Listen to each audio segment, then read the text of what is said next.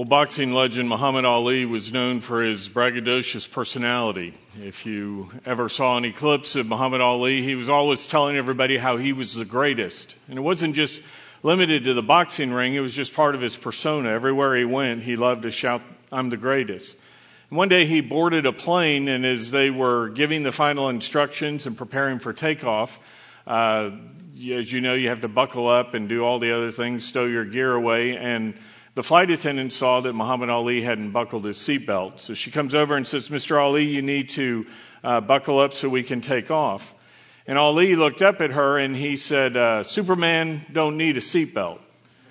And without missing a beat, she responded back, "Superman don't need an airplane either, so buckle up." And having met his match, he did so. Well, as we turn in our Bible today to Luke chapter 22, beginning in verse 24, what we're going to see is there's an argument among the disciples as to which of them is the greatest. And Jesus doesn't tell them to buckle their seatbelts, but instead what he does is say, you need to learn to quit trying to fight for the top spots, fighting to be first. Instead, you need to seek to serve others. So I invite you to look with me now as we read Luke 22, 24 through 30. It says, "And there arose also a dispute among them as to which of them was regarded to be the greatest. And he said to them, the kings of the Gentiles lord it over them, and those who have authority over them are called benefactors. But it is not this way with you. But the one who is greatest among you must become like the youngest, and the leader like the servant. For who is greater, the one who reclines at the table or the one who serves? Is it not the one who reclines at the table? But I am among you as the one who serves.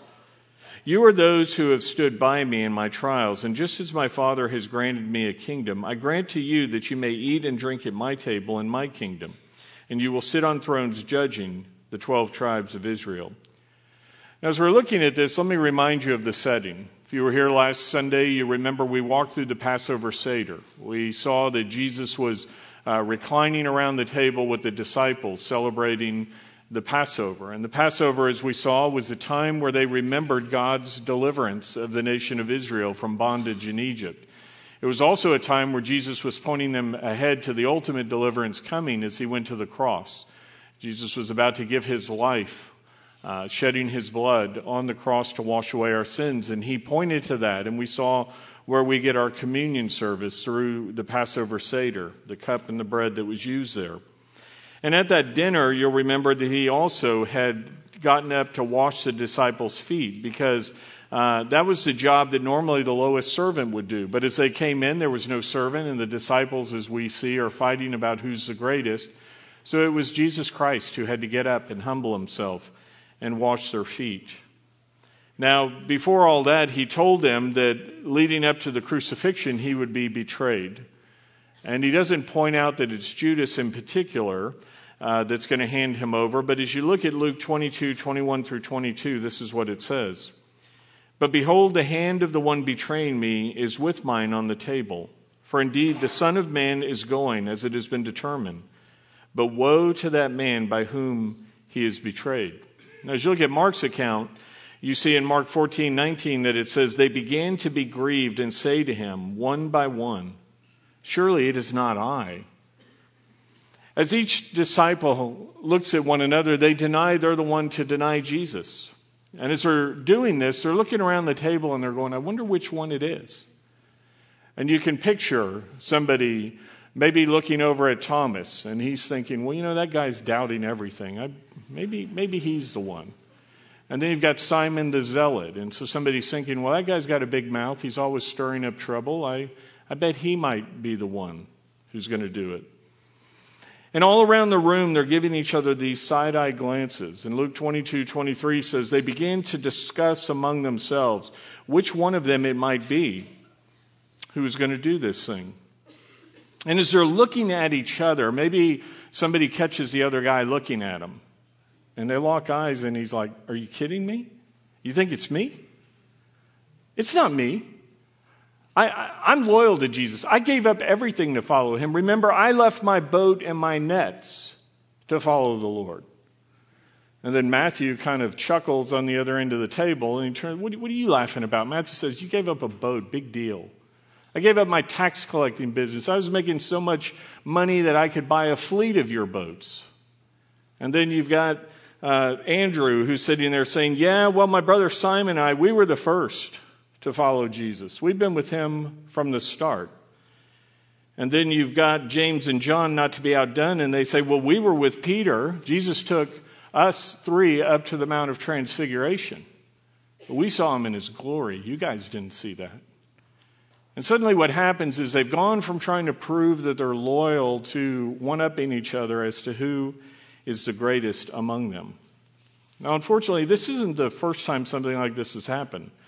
I just mentioned the three disciples who went up on the Mount of Transfiguration. You remember that earlier in the Gospel of Luke, back in chapter 9, we saw this.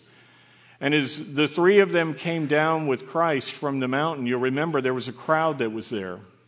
And the other 9 disciples were there with a boy who had been brought who was demon-possessed, and they weren't able to cast out the demon.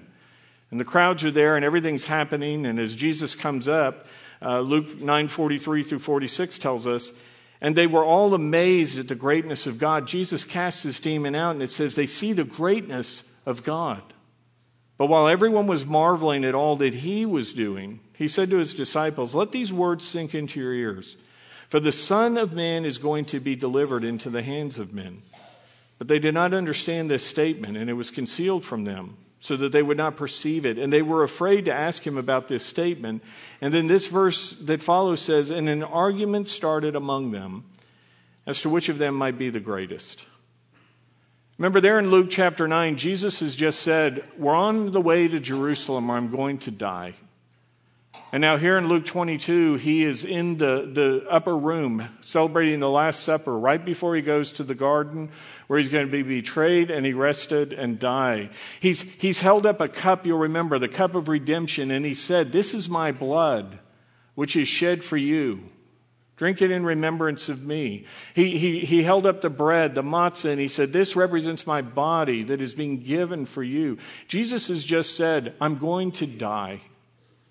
He told them earlier in Luke, I'm going to die. And in both places, rather than compassion, a competition breaks out. It's like Groundhog Day all over again. Every time Jesus says, I'm going to die, they say, well, who's the greatest? Now, we read something like this and we shake our heads at the disciples and we go, these guys, why didn't they get it? But what about us? How often do we miss who God is and what he's done for us because we're so wrapped up in who we are and what's going on in our own little worlds? Benjamin Franklin once said that a person who's wrapped up in himself makes a very small package. A person who's wrapped up in himself makes a very small package. And to get their eyes off themselves here, what happens is Jesus takes a small child. As you look back at Luke 9:47 through 48, it says, but Jesus, knowing what they were thinking in their hearts, he took a child and he stood him by his side and he said, whoever receives this child in my name receives me. And whoever receives me receives him who sent me, God the Father. For the one who is least among all of you, this is the one who is great. Jesus says in God's kingdom, the example of greatness is a child. A little child, helpless, dependent, without status, one who's living by faith. Now there's a big difference between being childlike and childish. And the disciples were childish. They were fighting among themselves. They were like little boys playing King of the Hill. Did you ever do that? My 3 brothers and I would get up on a dirt pile and we'd push each other down, and there was always, whoever got to the top was king of the hill, and you would just throw other people down so you could take that place. As we look at Luke 22:25, Jesus said to them, the kings of the Gentiles lord it over them, and those who have authority over them are called benefactors. But it is not this way with you. But the one who is greatest among you must become like the youngest, and the leader like the servant. Jesus says, look, I know how the world operates. In our day we talk about climbing the corporate ladder. In that day they thought about pyramids. And the person who was on top, moved up the levels and they got to the top. And Jesus says, what you need to do is you need to turn this pyramid upside down. He says the kings of the Gentiles, they like to be on top and look down over everybody. They see people as disposable stepping stones who are there just to serve them. And it wasn't just the Gentile leaders. Remember back in Luke 21, he talked about the religious Jewish leaders. And he said these guys like the seats of honor. They like the honorific titles. They like all the status and privilege and the things as people are praising them. You know, what the world tells us is climb the ladder, move up the pyramid, get to the top. Because as you get higher, the higher you get, the perks are higher. The salary, the pay, the places with a view. Now listen, there's nothing in and of itself that's bad with that. God is not telling you not to try to get promoted, not to seek a higher paycheck.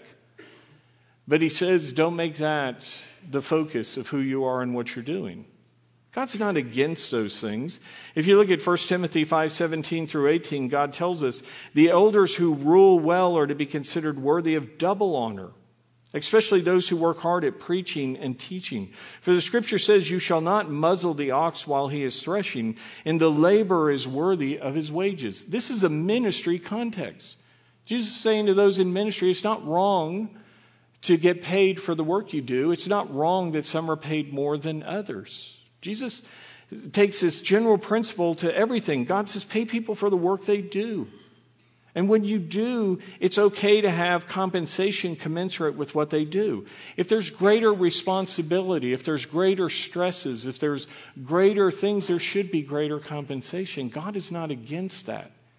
If you're the owner of a business, if you're a man or woman who's built a company or manages large, organizations or people, God says you should be given higher compensation for the higher headaches that you have. There was a Christian businessman by the name of Fred Smith. And he tells of a time he was once again leaving late at night from the factory he owned. And he was the last one out the door as usual. And the night watchman was there. And as he saw him, he said, Mr. Smith, I sure would like your money. But then he said, there's no way I'd take the headaches and the hours that go with it. You know, anybody here who's in a place of leadership knows that if people work for you, you work for them. Do you know what I'm talking about? If people work for you, you work for them. Because you have to make payroll. You have to come up with benefits. You have to deal with the things that are going on in the lives of the people who work for you, whether it's at work or even at home, because it spills over into the office. And that's not a bad thing. That's okay. Because that's part of what leadership is. An anonymous person once said, if serving others is below you, then leadership is beyond you. If serving others is below you, then leadership is beyond you. You know that. People who are in the military, who are higher up in the chain of command, have been told you don't eat until your troops eat. The logistics need to be taken care of by the officers. People, as I said, who are in places of management or leadership have to make payroll and benefits and things. There's a pyramid and there's a hierarchy, but what God says is you need to turn that pyramid upside down. The people at the top are not there to be served by everybody below. He says you should serve everyone else if you're at the top. As we're looking at what Jesus is talking about today, the problem was not that there was something like a pyramid.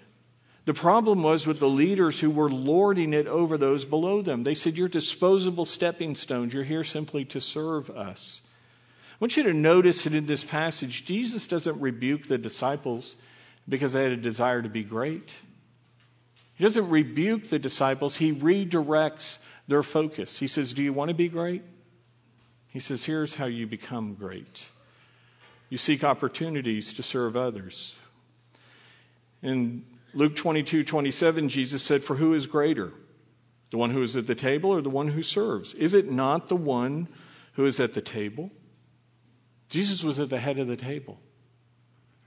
But as we saw and talked about last week, he got up from the table.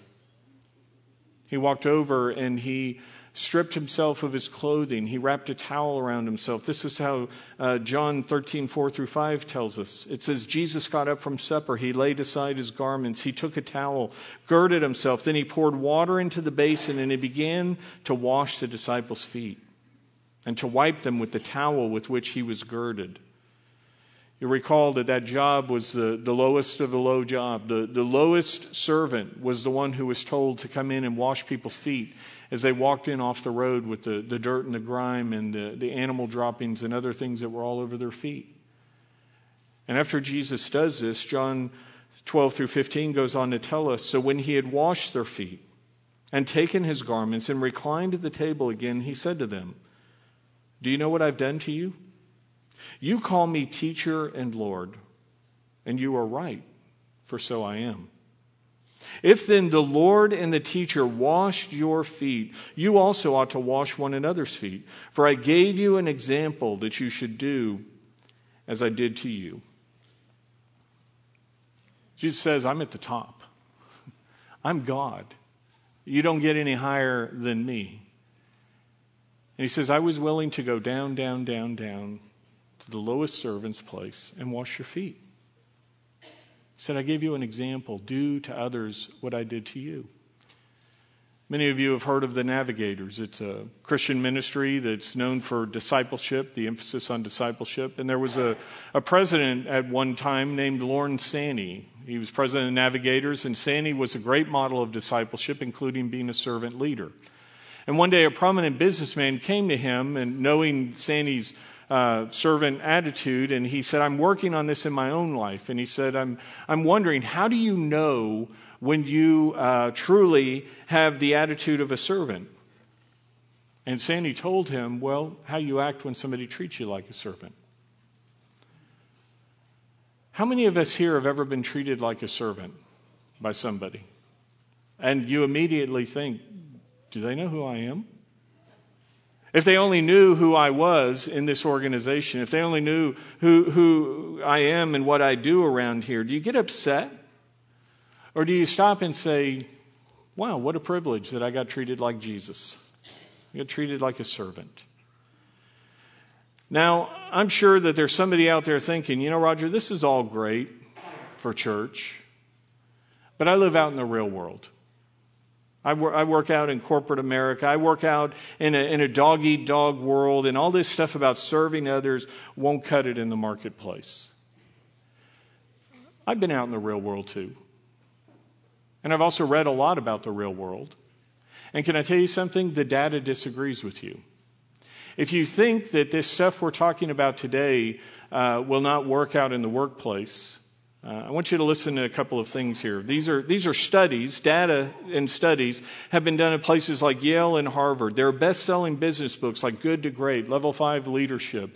There are corporate consultants like Patrick Lencioni or Jim Collins. And all say the best performing companies and organizations have leaders and values based upon the model of a towel and basin style of leadership that Jesus demonstrated. Did you hear that? The best performing companies and organizations have leaders and values based upon the model of a towel and basin style of leadership that Jesus demonstrated. There's a guy by the name of Ken Blanchard. He's a leadership consultant as well. He's written 65 books on leadership that have sold a combined 21 million copies. Do you think anybody's reading his stuff? Anybody listening to Ken Blanchard, the 1 Minute Manager and things? Well, one of his books he wrote is called Leading at a Higher Level. And Blanchard says, my travels over the years through organizations of all shapes and sizes have convinced me that the right kind of leadership is servant leadership. This is a leadership not based on false pride or fear, but one that is grounded in humility and focused on the greater good.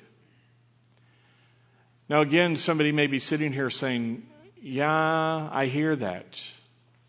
But you let me try to do that where I am and see what happens. If I start serving others, I'm going to become a doormat. People are going to walk over me.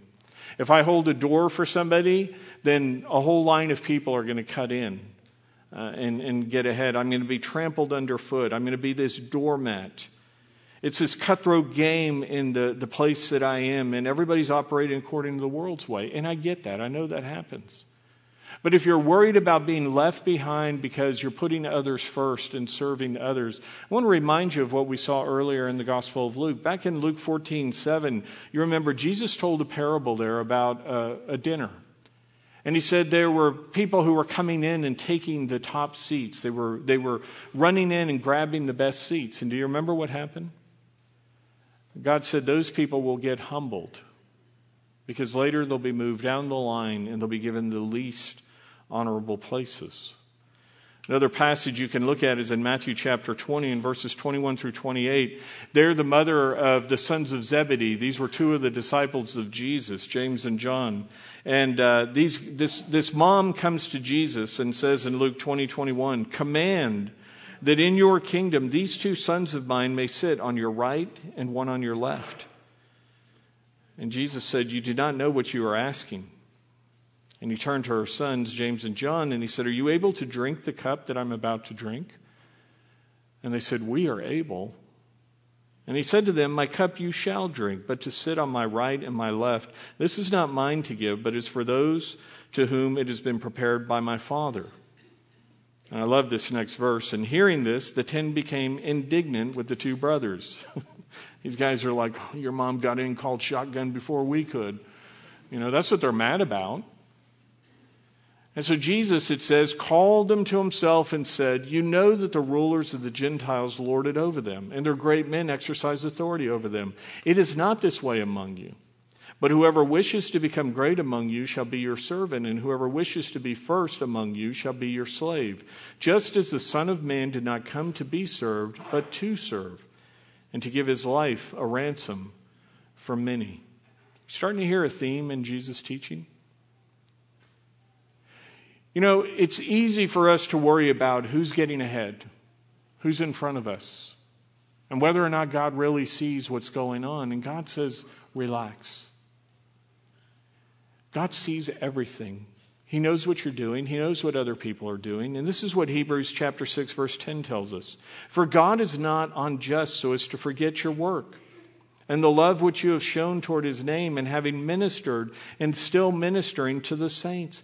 God says, "I see what you're doing, and I will reward you in the right time." Philippians chapter 2, verses 3 through 11 tell us, "Do nothing from selfishness or empty conceit, but with humility of mind regard one another as more important than yourselves. Do not merely look out for your own personal interest, but also for the interest of others. Have this attitude in yourselves, which was also in Christ Jesus, who, although he existed in the form of God, did not regard equality with God a thing to be grasped, but emptied himself, taking the form of a bondservant, and being made in the likeness of men. Being found in appearance as a man, he humbled himself by becoming obedient to the point of death, even death on a cross." As we're talking about the world saying, race to the top and grab the glory, God says he did the opposite. He was at the top. And it said he went down, down, down. It says he left his throne in heaven. The Creator became a part of the creation. He took on physical form, flesh and blood like we have. Now, we saw last week why he had to do that. Because he had to be the Lamb of God who takes away the sin of the world. He had to have blood to shed to wash away our sins. Hebrews tells us without the shedding of blood, there can be no forgiveness of sins. He gave his life so that we could have the gift of eternal life. But it meant that God had to take on physical form, the limitations of what you and I as men and women experience as he walked this earth. When he was born, he didn't come into the world in full big stature like a Shaquille O'Neal. Remember, he was born as a baby, helpless. He had to have his diapers changed. He had to have somebody care for him. And as he grew, he was humble. He said the Son of Man did not come to be served, but to serve. We saw it as he washed the feet of the disciples at the meal. He served in so many ways, and ultimately he went even down further because it says that he went to the cross, which was the Roman method of execution reserved for the lowest and the worst of the criminals. The most humiliating way to die, stripped naked, beaten, bloodied, hanging there, people walking by, mocking you, suffocating as you're hanging there in excruciating pain. And after he died, he went even further down because he was buried in the ground. Put in a tomb in a cave, a rock rolled across it. And just when it looked like there was no, God went from heaven all the way down to being in the earth. And at the moment where he went all the way down He was exalted, elevated all the way up. He was given the name above all names. He rose from the dead. He came out of the grave alive. After he walked the earth for 40 days, showing himself to everybody that he was alive, it says he's ascended into heaven where he's seated at the right hand of God, waiting to return to establish his kingdom here on earth. His kingdom where he will reward those who have lived for him. It says God highly exalted him and gave him the name above every name. Now that's counter to everything the world says. The world says if you want to go higher, then you climb and you claw and you self-promote and you push and you fight and you knock other people down. According to the world, the way up is up. But according to God, the way up is down. And when we think of what God did in terms of exalting his Son, he tells us he will do that for those who are his servants as well, those who belong to him and live like he calls us to. 1 Peter 5:6 tells us, humble yourselves, therefore under the mighty hand of God, that he may exalt you at the proper time. If you think doing what God is calling us to do today means you're going to miss out, that somehow you're going to end up on the bottom of the pile and you're going to miss out on everything that life has to offer, I want you to look again at Luke 22, verses 28 through 30. There Jesus, after telling them to be servants, he says, you are those who have stood by me in my trials. And just as my Father has granted me a kingdom, I grant you that you may eat and drink at my table in my kingdom. And you will sit on thrones judging the 12 tribes of Israel. Jesus ends this lesson on leadership by being a servant of saying, this is not what it's all about. This world is not what it's all about. I'm going to give you an illustration. It's something I shared about a year and 2 months ago, so some of you may remember this. Others of us can't remember what we had for breakfast, so maybe you don't remember this illustration. But I want you to think in terms of this rope representing time. Now, you see it's a really long rope, and so, time goes on and on and on. Time is not just limited to our world. The Bible tells us that time is eternal, so I want you to imagine that as long as this rope is, that it's infinite, because time just continues on and on. Now, you see at the end here that I've got a little black piece of tape that I've put on here. Now, this black piece of tape you can think of in terms of representing our lifetime here on earth, maybe 100 years. Some people will live a little longer, some people less. But in terms of our life, you've got 100 years. And so for those who are younger, maybe you're over here at the beginning, right? When babies are born, they're here. My son, who's on the front row, is 14. He's about here. Some of you are in your 20s or 30s. Maybe you're here. I've moved past the midpoint here. There's a man in our first service, Bill Goslin, came up and said, I'm 95 years old this week. And I told him happy birthday. So Bill's right here at 95. So I want you to think of this as your dash. You know what your dash is? Have you ever seen a tombstone? It has that little dash in the middle, year you were born, year you die. So here's your dash. And what the world tells us is, as we live our lives, this is what everything is about. This is it. And so you need to grab everything you can while you're here. You need to fight for position and promotions and possessions and bigger paychecks. This is it. But what God is telling us is there is a time coming when you will die. All of us are going to die one day. So when your 100 years is over, the Bible says because we're made in the image of God, we're eternal. We will either be with him for all eternity, or some will be separated from God for all eternity in a place that we call hell, the lake of fire. And so when your 100 years is over, imagine the next 100 years in eternity. And then there's another 100 years. And then there's 1,000 years. And then there's 100,000 years. And then there's 1,000,000 years. And then there's 1,000,000,000 years. And then there's 1,000,000,000,000 years. And on and on and on it goes. And so many of us are living according to the world's way because it says this is it. And what Jesus is telling the disciples and us today is, men and women, boys and girls, this is not it. What we do with this, our dash, will determine what all of this looks like for us. Jesus says there's a kingdom coming. We've talked about that earlier in Luke. There's something called the millennial kingdom, 1,000-year physical reign of Jesus here on the earth. There is a literal kingdom that will be here on earth. And those of us who have lived our dash well will have responsibilities in that 1,000-year kingdom. And then beyond that is the eternal state where the new heavens and the new earth are created and we're with God for all eternity. So as you're thinking about your 100 years, what you're doing with your dash, Jesus says when your life on earth is over, what you've done with your life here on earth will determine what your rewards are. He tells the disciples, you've walked around with me. You've endured the trials with me. You're going to, all but John suffered martyrdom. And he says, you will experience things because you've walked with me. We are not walking physically with Jesus on the earth here in our presence, but we are walking with him. The Holy Spirit lives within us. We live for him. He's given us instructions on how we're to live.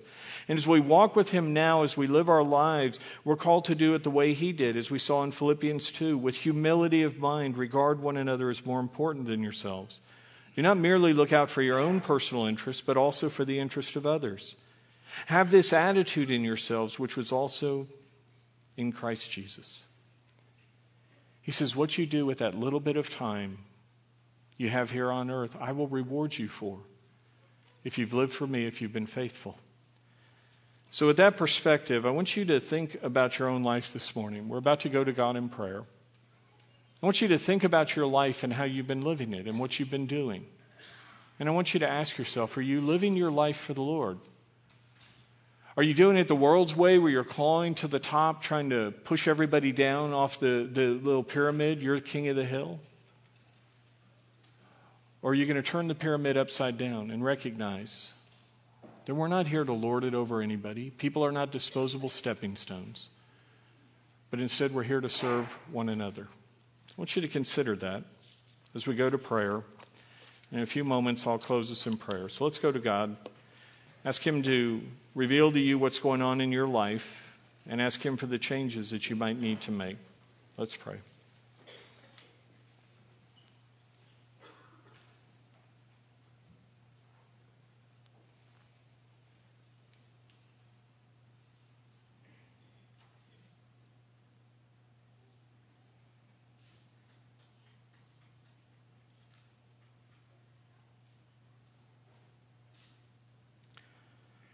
Lord God, as we think about how we're living our lives, we thank you that you've given your life for us. You came and you died on a cross, paying the penalty of death so that we could have a place with you in all eternity in heaven. Father, as men and women, as boys and girls who have fallen short, we owe a penalty of death called sin. And as you saw us in our helpless estate, you came and you took our place, going to the cross, shedding your blood to pay the penalty of death that we owed. And I pray, Father, if there's anyone here this morning who's not yet received your Son, that today they would see their need. They would recognize just how great your love for them was and that you died for them. You tell us in Romans 6:23, the wages of sin is death, but the free gift of God is eternal life through Christ Jesus our Lord. We thank you, God, that you took our place so that we could have a place with you in heaven. And Father, for those who are here who belong to you, sons and daughters who have been adopted into the family, may we imitate you. May we live according to the example you gave us. You, God, left your throne in heaven to come to earth. You served us while you walked among us. You showed us how to live our lives in a way that would imitate and reflect you. And so, Father, I pray that you would help us to do that. I know there are men and women here in the military who struggle at times with the people who have been placed over them, or for those who may be under them. Would you help them to be servant leaders? Father, for those who work in the service industry, in a place that is often thankless, restaurants, fast food institutions, dealing with dirty clothes or trash, various things that people do. Would you help them, Lord, to remember as you tell us in your word that whatever we do our work heartily is for the Lord because we're serving you, God. It's not the boss, it's not the paycheck, we're serving you. Father, for those who serve in homes, would we remember that even divine service is rendered when we're washing dishes and dealing with the dust in a house? Because again, we're serving you. So, Father, would you help us to look like your Son, to be servants, to take up the towel and the basin, to wash one another's feet, because you did that for us. God, we love you and thank you. We pray you would lead and guide us in these things in Jesus' holy name. Amen.